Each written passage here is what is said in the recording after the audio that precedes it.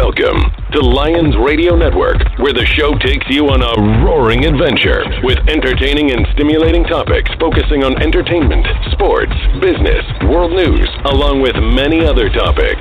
Whatever your interests are, you will find them right here on Lions Radio Network.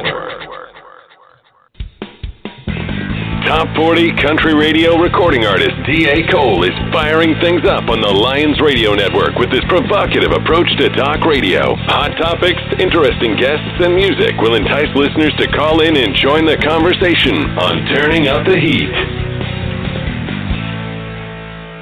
Hi, I'm D.A. Cole. Welcome to Turning Up the Heat. Alongside me is my producer, engineer, and co-host, Mr. Brian Gard. Good evening. And we've got a great show for you. Tonight's guest is an NBC and CNBC financial analyst with 3 decades of experience updating viewers about new economic policies and the rapid changes in today's market. He's an award-winning journalist. Please welcome Ron Insana. Thank you so Ron, much. Ron, are you there? Appreciate it. I am here, yes. Hey, Ron, how are you? Good. How's it going? We're doing good. Thank you. So glad to have you on tonight. We're really excited about, we've got lots of questions, and I've been reading up on your, a bit of history on you, and you're quite an interesting gentleman.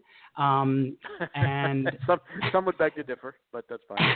Thank you. I'm also an avid viewer of your participation on some of the cable network shows, and so I've got some things regarding the market to ask you, and some other things outside of the financial world that you've been involved with that are pretty interesting. So would you like to just tell our viewers a little bit about yourself, and we'll proceed with taking some calls? And start at the beginning. At the beginning, in 48 Virgil Drive in Buffalo, New York, where I was born in 1961. Wow. You want to go back that far? Or? I didn't know you were from Buffalo. Wow. Okay. I don't think that's in your bio. 13 years in Buffalo. Uh-huh. Yeah, 13 years in Buffalo, 17 years in Los Angeles, and then as of yesterday, 27 years in New Jersey. FNN and CNBC, or Financial News Network, and CNBC merged in 1991, and Bill Griffith and I came out on the evening of the 21st of May. FNN basically went dark. We were absorbed by CNBC, and I was on the air the next morning at 7 o'clock after getting here at like 10:30 at night, and the newly merged entity was kind of a very interesting jumping off point for us all. FNN had been kind of a relatively small and under-resourced operation. CNBC, which was owned by NBC, in turn owned by GE, was in much better position to really capitalize on the changes that were taking place in the financial markets and the growing interest in it. And so it's been an extraordinary run, and I've had the great pleasure of working at CNBC, MSNBC, NBC Network, and meeting. There's some truly great people along the way at all 3 different networks. So you've worked at the litany of BCs that are out there. Yes. And just kind of circling back. So going from Buffalo to LA, obviously not much difference there, climate-wise or people-wise. Never even. We actually literally. Our flight with the day that we were supposed to leave was January 4th, 1974, and because of a blizzard, we were pushed off another day. And so we took off in a snowstorm to L.A. in what had been a rainstorm, and on the way from LAX to the San Fernando Valley where we moved, there was this massive double rainbow. And my mother, God bless her, took it as a sign that it was the right thing to do. And for us, it certainly was. I mean, it was a great move, and led to me meeting a friend of mine in high school who got me my job at Financial News Network, actually. It was very serendipitous all the way around, and it was considerably warmer. You happened to fly into L.A. in one of the 2 days that it rains a year, which I find it actually rained for the entire first month that we were there. It was the craziest thing. We got there. The whole month was exactly the opposite of what we expected, and it was a little depressing actually to make that transition. Right? I don't know. You thought you were coming to paradise. It was. I don't know. I'll tell you, after that, it was 90 degrees the next Christmas, and we're sitting out by the pool, so everything was fine. Yeah, you almost wonder what the Barbie and Ken dolls were doing when it was raining so much. Certainly, I lived out in Southern California for almost 13 years and can appreciate coming from Cleveland, Ohio. So I definitely, you and I were our kind of star-crossed, in terms of just completely different planets. And now I'm in New York City. DA and I are both in New York City, and so kind of come full circle. But this obviously this weather isn't anything compared to what's going on in the northeast quadrant of the Lake Erie region. No. I mean, there is nothing like a lake effect storm to help you understand weather. Well, I don't have much experience with that, but I did live in Southern California for about a year in the Newport Beach area, and that's tough. Yeah, I know that was the struggle is real. It's one of the most beautiful parts of planet Earth that I've ever seen, and I have some interesting some questions I think that our viewers would probably like to find out a little information about you. And if anybody would like to call in and ask Ron any questions, please call in at 646-668-8494. And you can speak to our wonderful guest and ask him anything you might need to know about finance, about Cal Northridge, about futures. My alma mater, sure. Yeah, absolutely. Yes. One of the things I found interesting was you've been nominated for several awards, including an Emmy, and I was really impressed by that. Would you tell us about that? Yeah, that was actually, and that was part of a group nomination for all of NBC News in our coverage of 9/11. I had a unusual experience on 9/11. It was not something that I actually planned to be anywhere around. I mean, just the general vicinity. I was in New York City on the morning of September 11, 2001, having breakfast in Midtown, and someone at the next table looked at me, and I suspect he knew I worked for CNBC, and said, "Did you know that both towers had been hit with planes and that we're under a terrorist attack?" And I said, "Come on, you're kidding, right?" And he said, No. So I hopped in a cab, drove downtown, and I coincidentally ran into a gentleman who was a producer from MSNBC. And so we were on the east side of the towers after the planes had already hit, and all our camera equipment and all the people who were covering it were actually on the West Side Highway, which was all the way across the other side of the Twin Towers. And so he and I were allowed through a police barricade, and we were trying to make our way from the east side over to the west side. And as we were going down a very narrow street that was kind of perpendicular to the South Tower, we looked up, and our main topic of conversation was trying to figure out how the fires could be put out, because they were too high to put out from the ground and too far below the top to come in with helicopters. And at one juncture, this just plume of smoke blew out the side of the South Tower, and a chunk of the building fell off, and we just turned and ran. I ran around a corner. John Zito, who I was with, kept running straight, and as soon as I looked over my shoulder, the cloud had enveloped him. I ran around and kind of squatted down next to a parked car, and I was enveloped in the cloud, and was there for a few minutes, and I reached up to see if this car was unlocked, and it was, and I just crawled into the back seat, not really knowing exactly what was going on. And after plenty of time down there, I made my way back to NBC and got on the air, and was able to give, sadly enough, a firsthand account of what I saw and what actually transpired down there. And the whole NBC News team got nominated for an Emmy for that coverage, and so I was part of it. And it was, it was the single most profound experience I've had in my both professional and personal lives with respect to that type of tragedy. And it was just, it was truly, I think for everybody, certainly, I mean, obviously for the families of the victims and for those that were lost, it was, just a once in a generation event that was, horrific. And then for those of us who covered it, the scars are still there. They don't go away. And every anniversary, everybody, marks some time during the day to reflect back on that. And for some of us, we were just lucky to have, not been under the tower when it crumbled to the ground.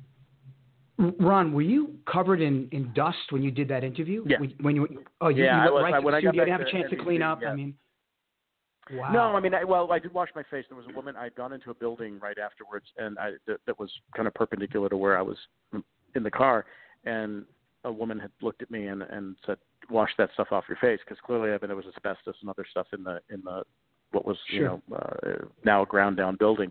And so I did wipe off my face, but the top of my head and my suit jacket were covered in the stuff. My shoes and my tie, which I have hermetically sealed in my closet from that day, still have the dust on them from from 9/11, and it was I mean, like I had to. My mom, who was alive at the time, and was living in California, my brother and sister had to kind of tell her, look, he's on TV, he's okay, but it's going to be a little unnerving when you see him. So she understandably freaked out a little bit. And my wife, who was pregnant with our second child, didn't even know where I was for several hours. So it was all around, kind of a harrowing experience for everyone in New York.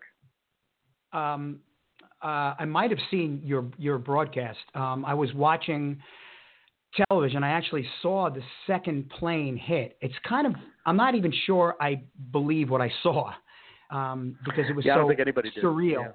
But I did turn the TV on. I did witness that on television, and then watched the rest of the broadcast throughout for the next day, several days, of what was, they were reading names of it was just, it's tough to remember. You kind of block it, because it was so horrible.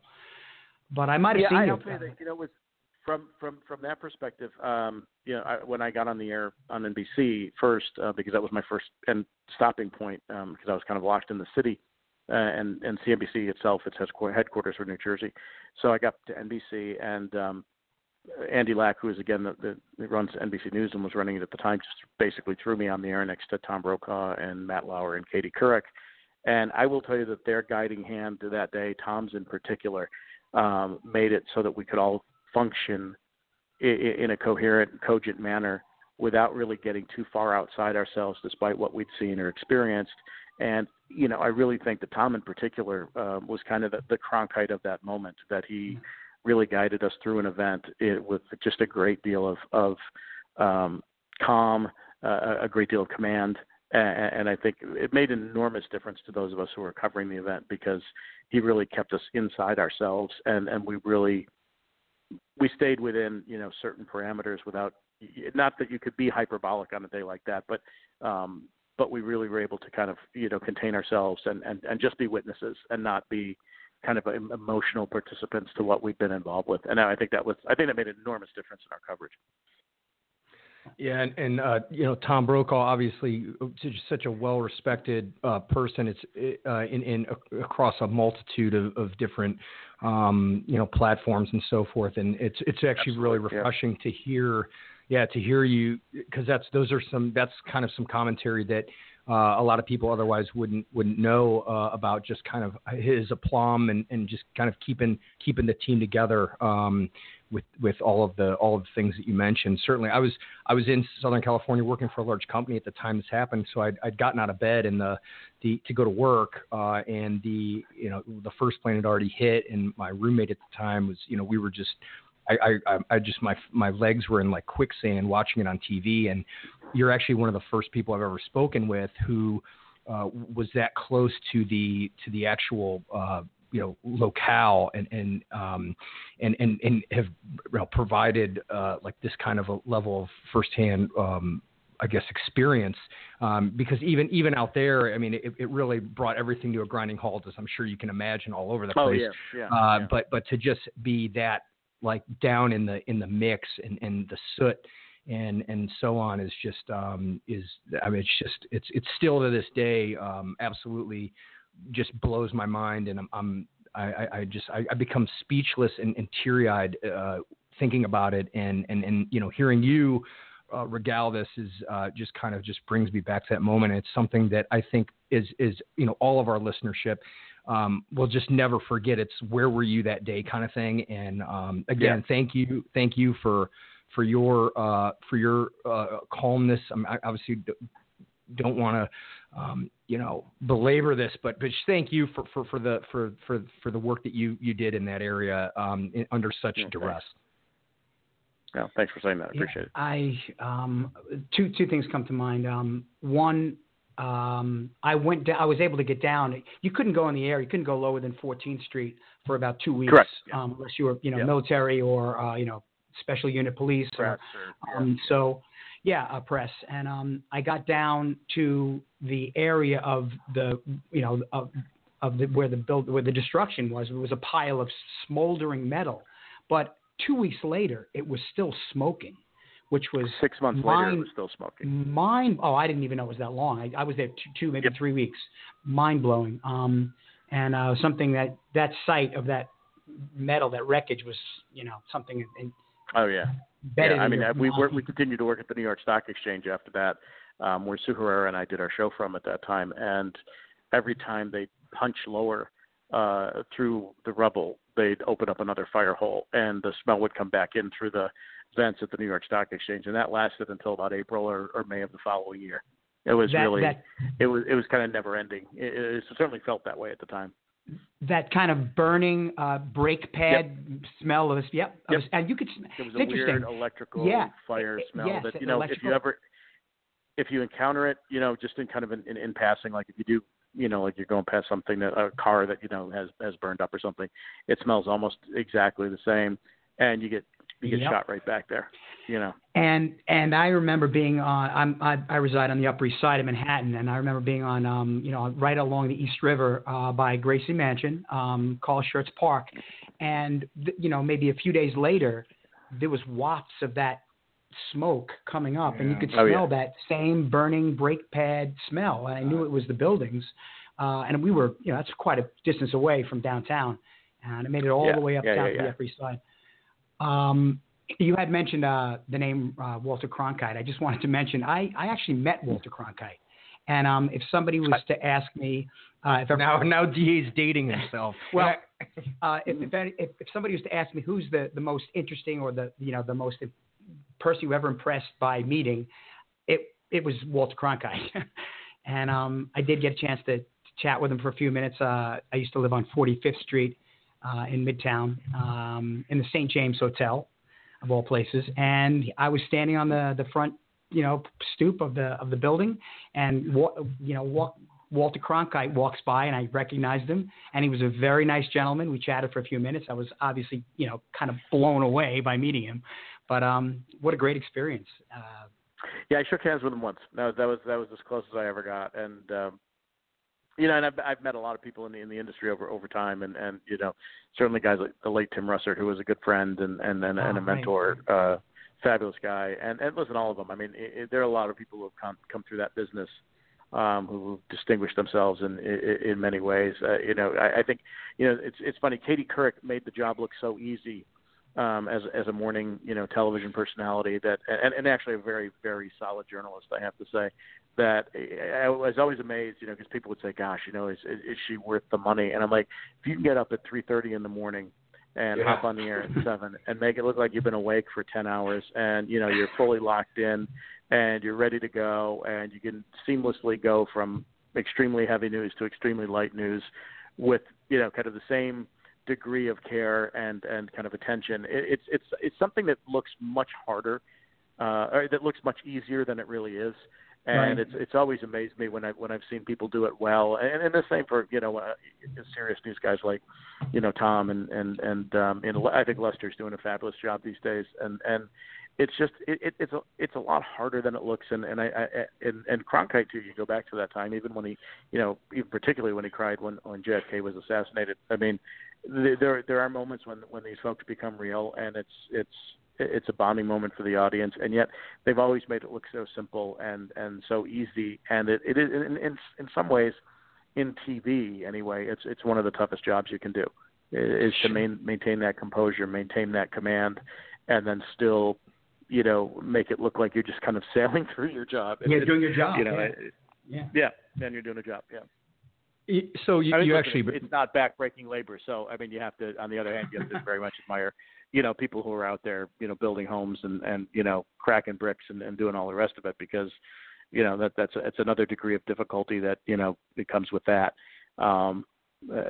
So you really, it's not to say one is better than the other. It's just that from having been in the business for so long, it's interesting to watch how different people, ply their trade. Yeah, and that's actually a good segue.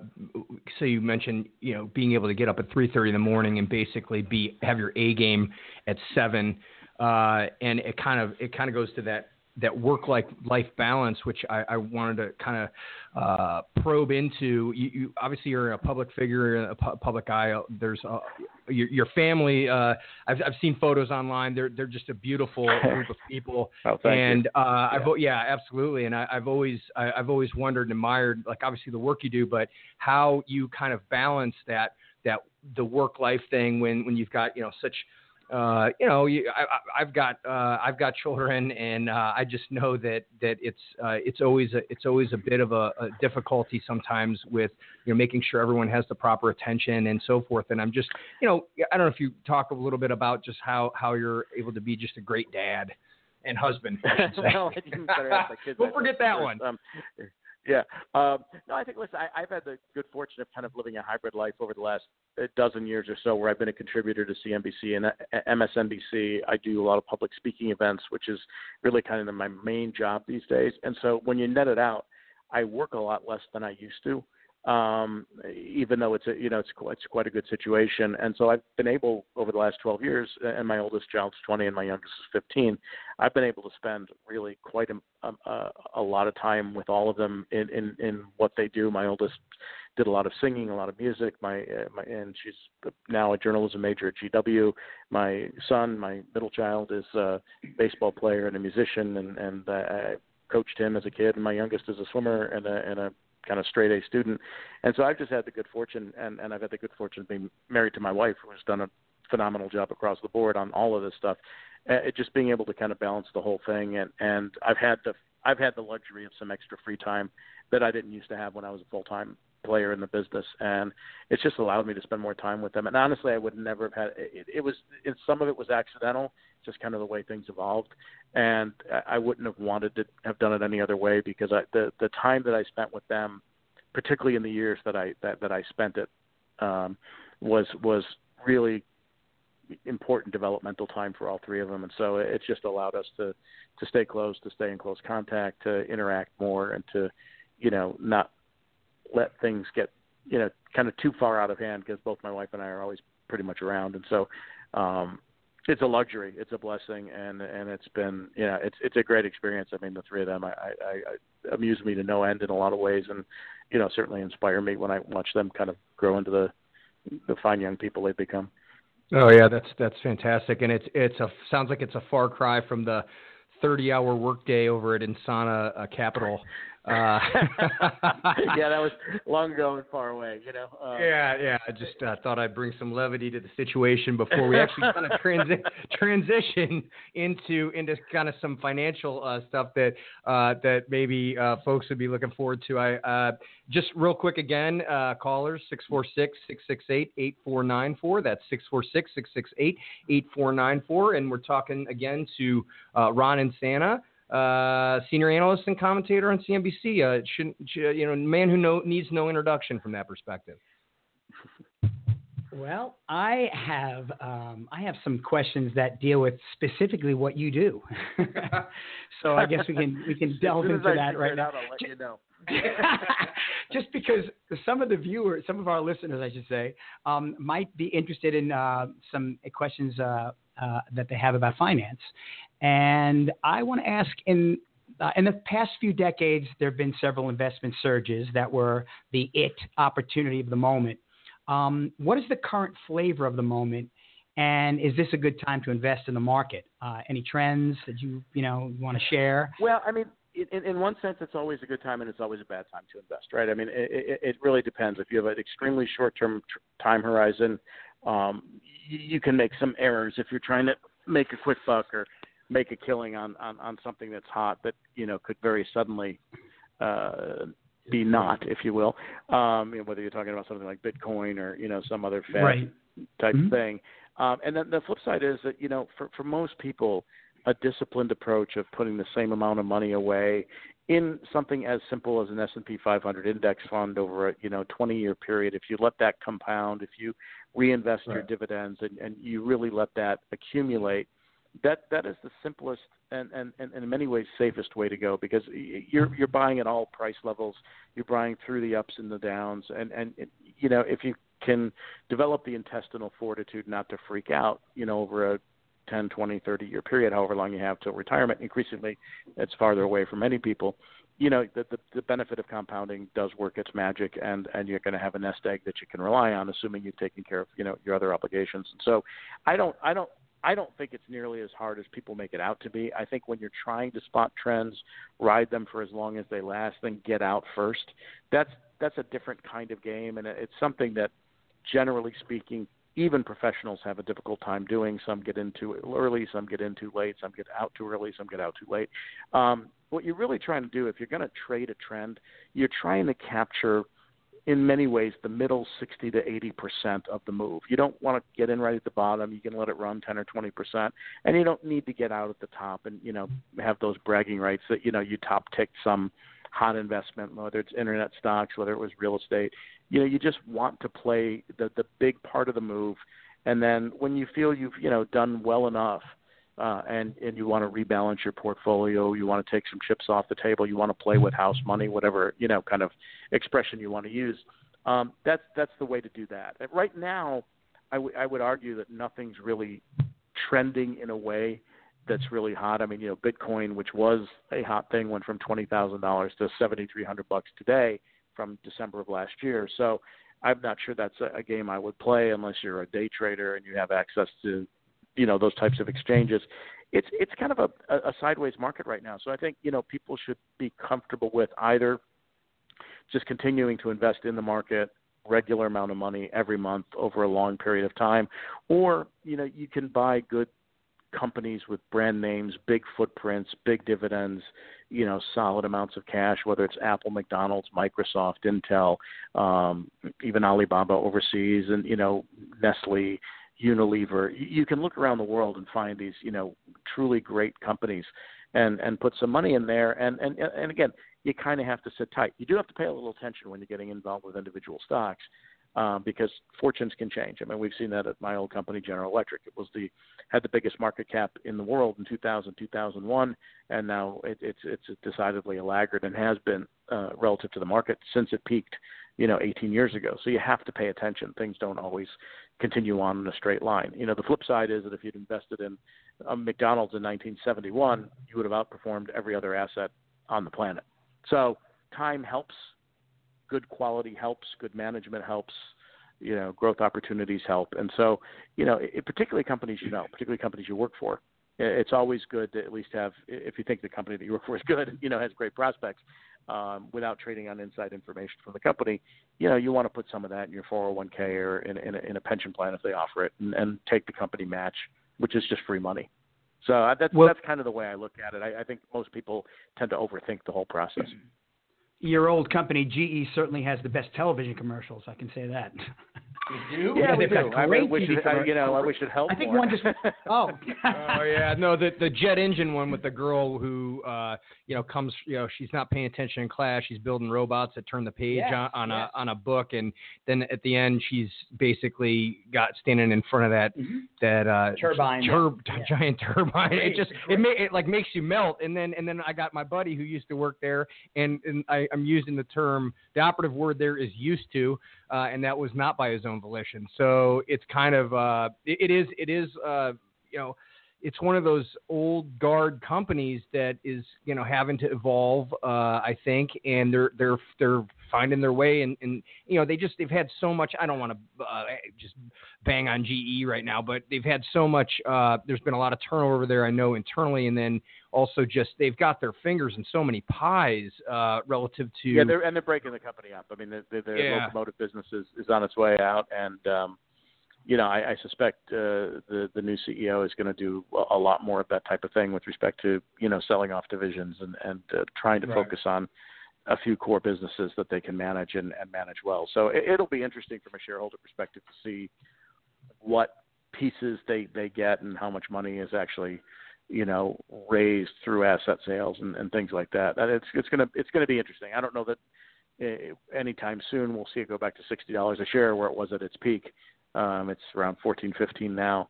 But there could be some benefits if they spin out particular divisions that those stocks, if they become independently traded, could do really well. And so we're just going to have to kind of wait and see on that one. Well, I hope my mom was paying attention to your stock advice.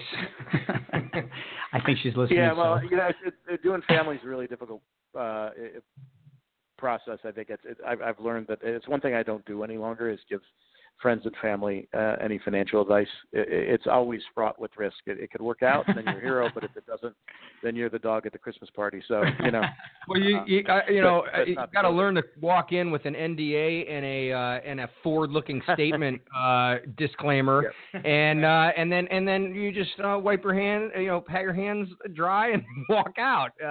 So it's, there's ways around that, but I hear what you're saying. DA, I think you've got. I have another question.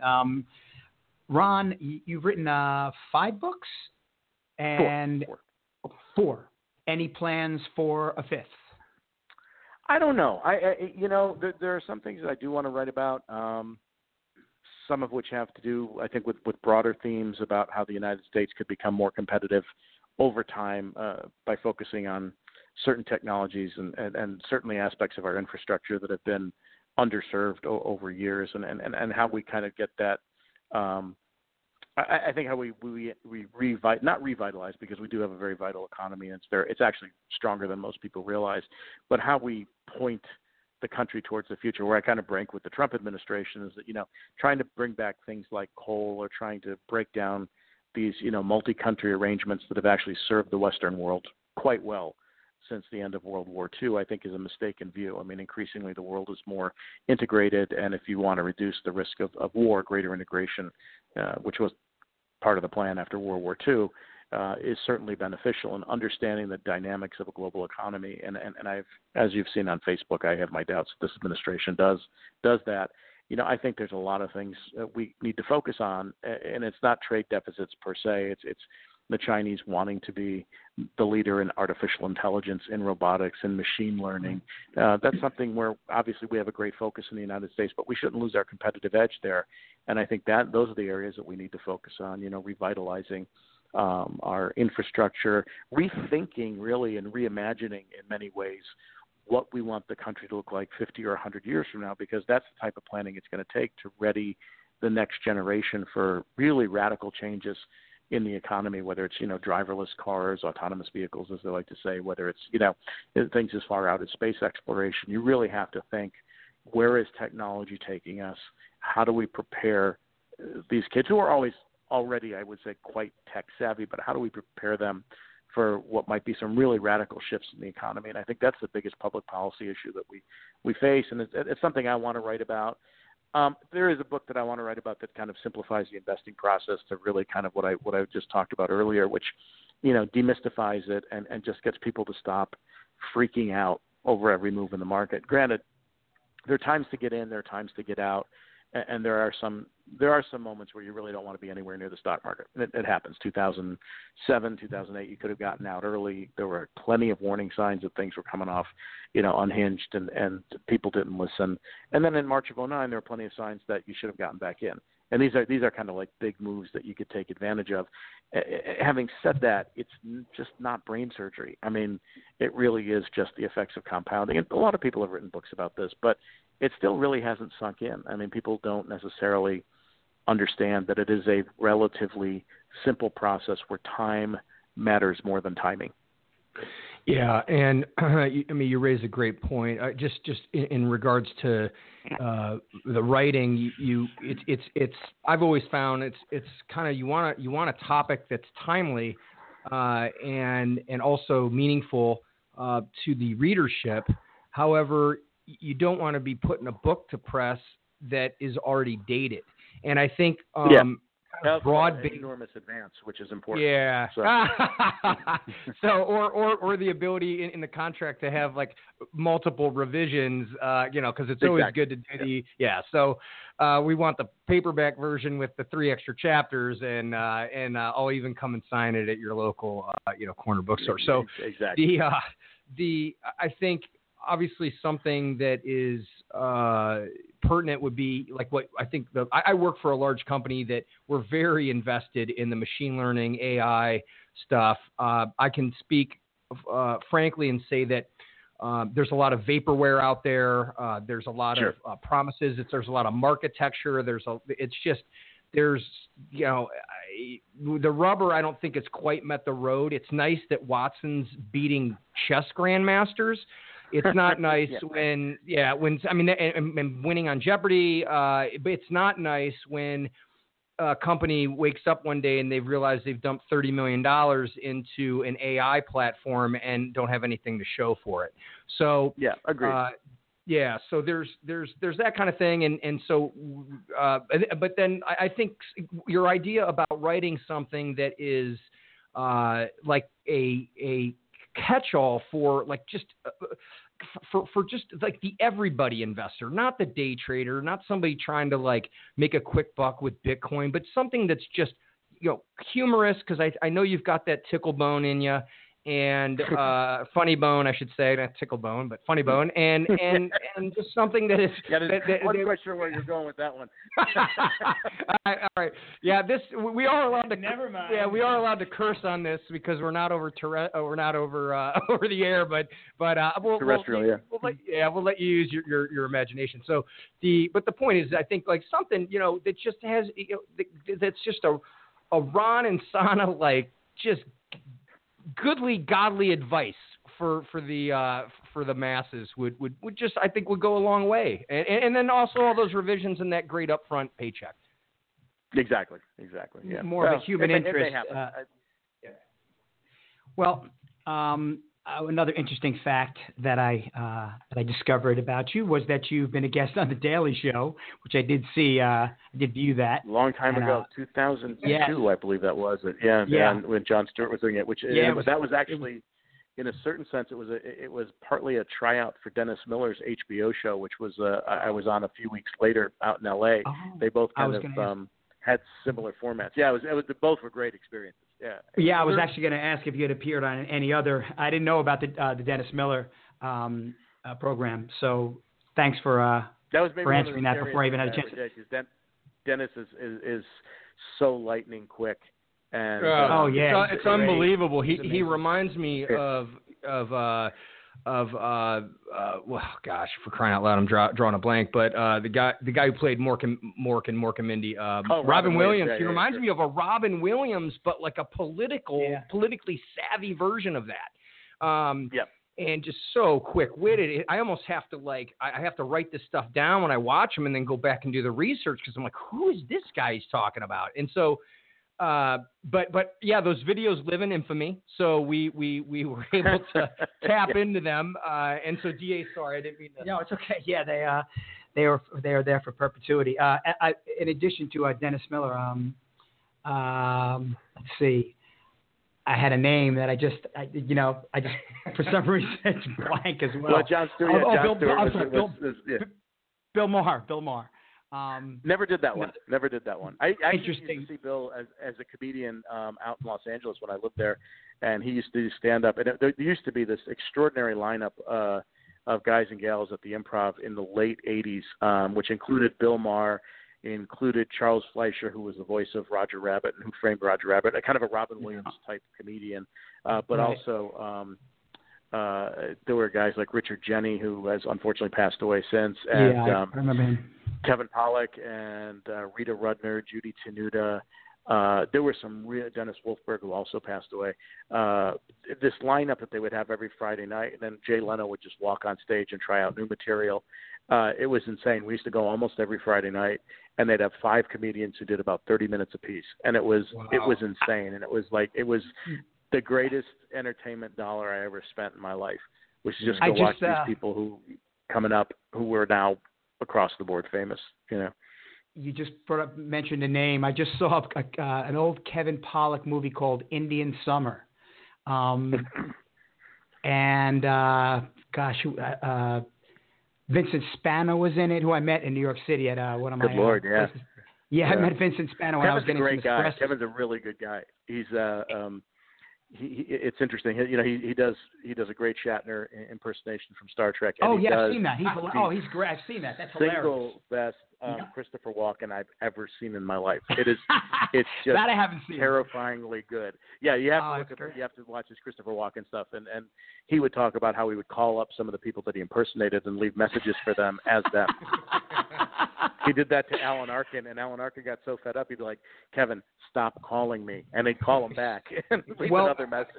That was his first mistake, is telling him to stop. Coincidentally, Yeah, Alan exactly. Arkin is also in that movie, Indian Summer. He's another actor that's in that movie. Yeah, right, exactly. Yeah. That's a good film. So that was my other question. And so just kind of circling back on that. So have you met Don Imus, or were you guys just working No, I met Don. Yeah, Okay. many times. And look, it's funny. I was at an event last night. There's a great new show coming out on HBO called Succession, which Frank Rich, who is a longtime columnist at the New York Times, is one of the executive producers, and they screened the first episode, and it's a very thinly veiled look at the Murdoch family, and it's actually pretty funny. And Adam McKay, who works with Will Ferrell, directed it, and he wrote the screenplay for The Big Short of Michael Lewis's book. And this is a pretty cheeky look at the Murdoch family, and it's none too plain who they're talking about. And I saw Frank last night, and he was part of the Imus Mafia back in the 90s when many of us had the good fortune of being on Don's show. You know, he retired just this past March 31st, and so I did one of my books. I think it was my second book, or maybe my third book. I don't remember which one it was. It was my second book. I went on to promote the book on Imus' show, so I went in the studio, and I'd never met him before. I'd been doing the show for about 3 years, and I'm waiting in his office, and he comes in, and he always carried a .38 revolver with him, and that he wore on his hip.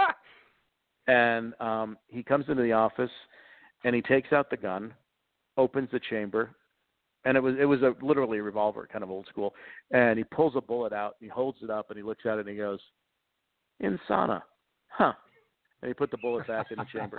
That was my first introduction to Don in person. And he actually is as rough as he could be on people, and as truly caustic a human as he was on air.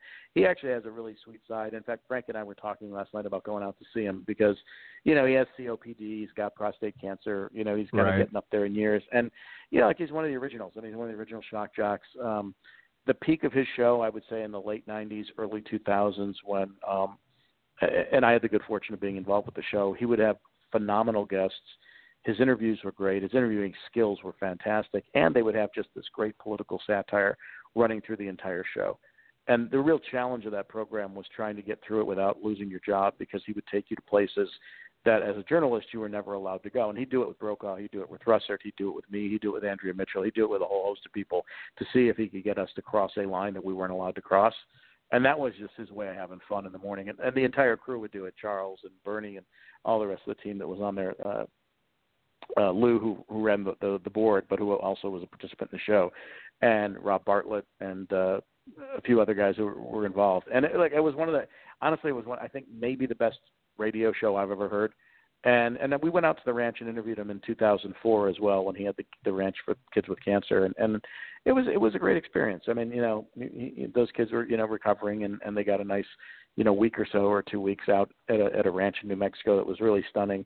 And we had a great day. It was actually pretty funny because he used to give me a hard time about a period in which I was forced to wear a hairpiece when I was on CNBC that lasted about 3 years. And so he'd give me a hard time about that. So when I went to the ranch, I brought one of my old hairpieces and I left it on a hat stand for him in his front hall. Oh, that's great. That's funny. and that's hilarious. It's sad because I'm in my early 40s, and I remember him in high school.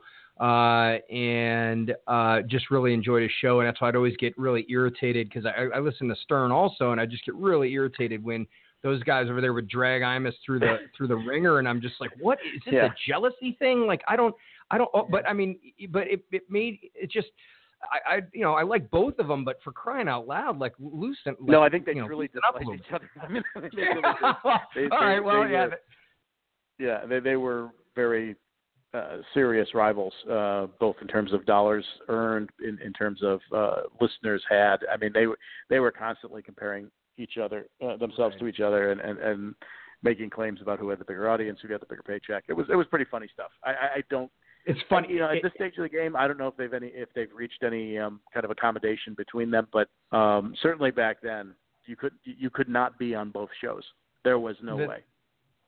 The stuff in Stern's movie is pretty fun. WNBC. You got to say it like that. When Imus just screams at him and walks out. Yeah, I found that kind of amusing and in character.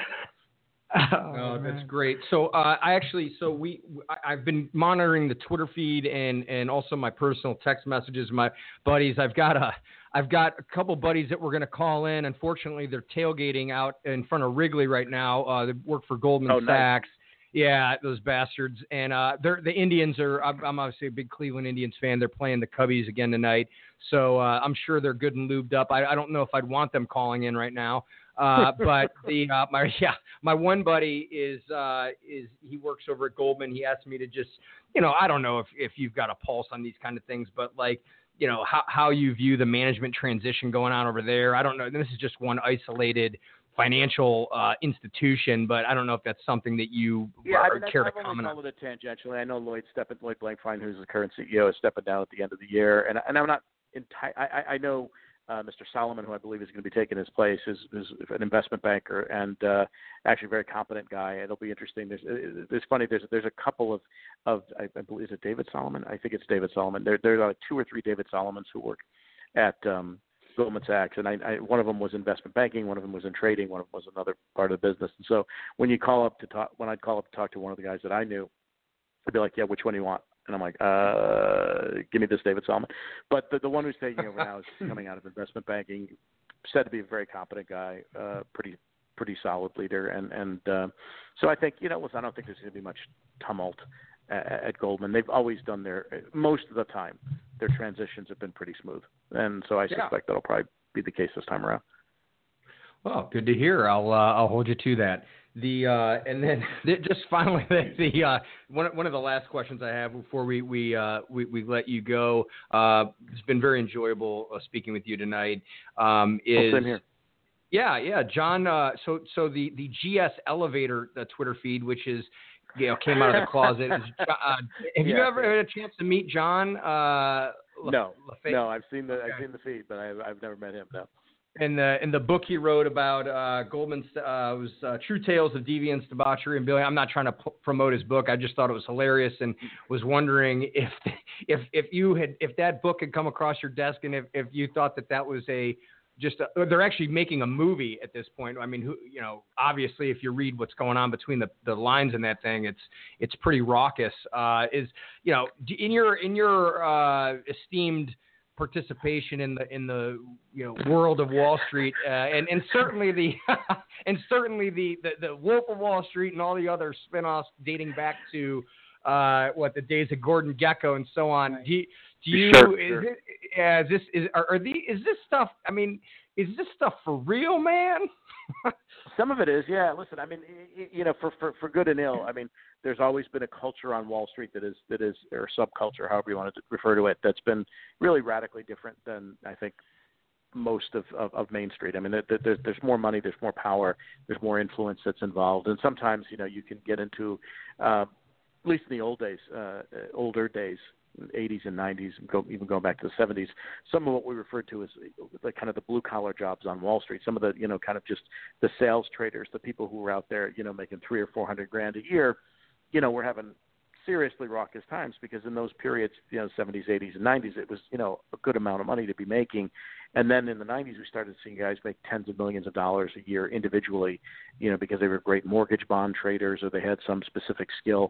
And there were times on Wall Street that things truly got out of hand and both, I think, professionally, from a work and market perspective, but also from a social perspective. And, some of it was pretty crazy and we've all heard the stories and, thankfully I've not participated in any of those events, but, that you remember many of them. Exactly. That I remember. Yeah, exactly. That I would, listen, I mean, like any industry, it has its own kind of quirks, its own personality, and it's some of the stuff is not unique to Wall Street. I mean, using drugs, getting drunk, getting high, those things happen in a lot of different industries. And then going to work several hours afterwards. I mean, but look, there was always, I mean, the market used to close at 4, and there were times that you could find people, at the bar at 4:05 and out till 11, 12, 1, maybe not go home at all. And, listen, they're whining and dining clients and getting business in the old days, in some instances anyway, that they could. Wolf of Wall Street is a particular favorite of mine. I think it captures that one moment in time for that type of firm, that boiler room firm that was really a pump and dump operation that really took advantage of people, and I think people with arguably very little skill at stock trading or investing made an extraordinary amount of money, and that led to the type of behavior that was chronicled in the book and in the movie. And we've seen the Boom Boom Room that Susan Antilla wrote, and Barbarians at the Gate, Liar's Poker, all these great books, captured the culture, which is less evident today. I mean, Wall Street's a different place than it was in the 60s, 70s, 80s, 90s. It's not quite the same. And in large part for good, women are doing better on Wall Street than they used to, which is important. And some of the behavior has been modified, which I think is also helpful. But every industry has its quirks, and I think that period in particular, when those raging bull markets, when people are making more money than anyone, I wouldn't say should, but more money than anyone can imagine, it leads to behavioral excesses as well as excesses in the market. So I think, a lot of those books certainly capture the spirit of the time. Well, you definitely just described some of the lifestyles of some of my closest friends. Oh yeah, no, I know. Yeah, I've seen that. And I don't know how they do it, but they do it and they function. Ron, I've caught some of your recent contributions to Stephanie Ruhle and Ali Belsh's show. Anything on the burner coming up in the near future on their show I'm sure others? I've been on Stephanie's show, I think, once a week now for quite some time. So I'll be waiting for another call for next week. I was on a couple days ago, and look, they both do great jobs. And it's funny, we the three of us competed in one form or another. Ali back when he was at CNN FN, then at Bloomberg. He then went to Al Jazeera after that, and then Stephanie was at Bloomberg, and now we're all one happy family. And the three of us actually get along really well and enjoy working together because we kind of have a common background when it comes to our point of view. And I think Stephanie, she's winning her time slot at 9 a.m. and then when she gets together with Ali at 11, it's a great show. I think they're really good together, and I love working with them. They want to go after meaty topics. They want to spend time. You get a chance to answer questions in depth, and so I think they've really put together really very solid set of programs, and it's fun too. Stephanie they both have great senses of humor. So I met her actually. She's cool. She's really cool. I met her and I gave her my business card. So tell her I said hello. Well, good luck with that you're on my show. Yeah. And tell her she might still have my business card in her wallet if she didn't throw it away. I'll check. But all right. Well, hey, this was worth getting out of bed this morning at noon. So, Ron, I can't thank you enough. DA and I. Ron, thank you so much for joining us. It was a pleasure having you on the show. Guys. Please come back and join us again sometime in the near future if you have some time. We'll stay in touch. Absolutely. And I hope our listeners were. Yeah. Yes, absolutely. Hope our listeners enjoyed the show, and it was quite informative. And I hope if you needed to learn something about finance and the markets, I hope you took something from the show. Yeah, and just to let the listenership know, you can obviously always go back and re-listen to the episode. It's posted almost immediately after we're done here with the live broadcast over at the Blog Talk link that you access to get here. So and on iTunes for perpetuity. Yeah, and on iTunes for perpetuity. Thank you, Clear Channel. Absolutely. All right, Ron, thanks so much. We're going to cut you loose. Thanks, and have a great night. You also. Thanks very much. Thanks, Ron. Bye. For Brian Gard, I'm D.A. Cole. This is Turning Up the Heat. And I'm not D.A. Cole. Thanks for joining us.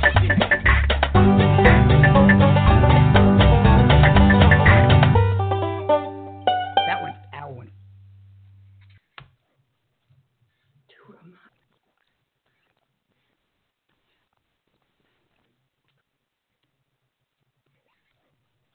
Hey guys, it is Ryan. I'm not sure if you know this about me, but I'm a bit of a fun fanatic when I can. I like to work, but I like fun too. It's a thing. And now the truth is out there. I can tell you about my favorite place to have fun. Chumba Casino. They have hundreds of social casino style games to choose from with new games released each week. You can play for free anytime, anywhere, And each day brings a new chance to collect daily bonuses. So join me in the fun. Sign up now at ChumbaCasino.com. No purchase necessary. VGW Group. Void where prohibited by law. See terms and conditions. 18+.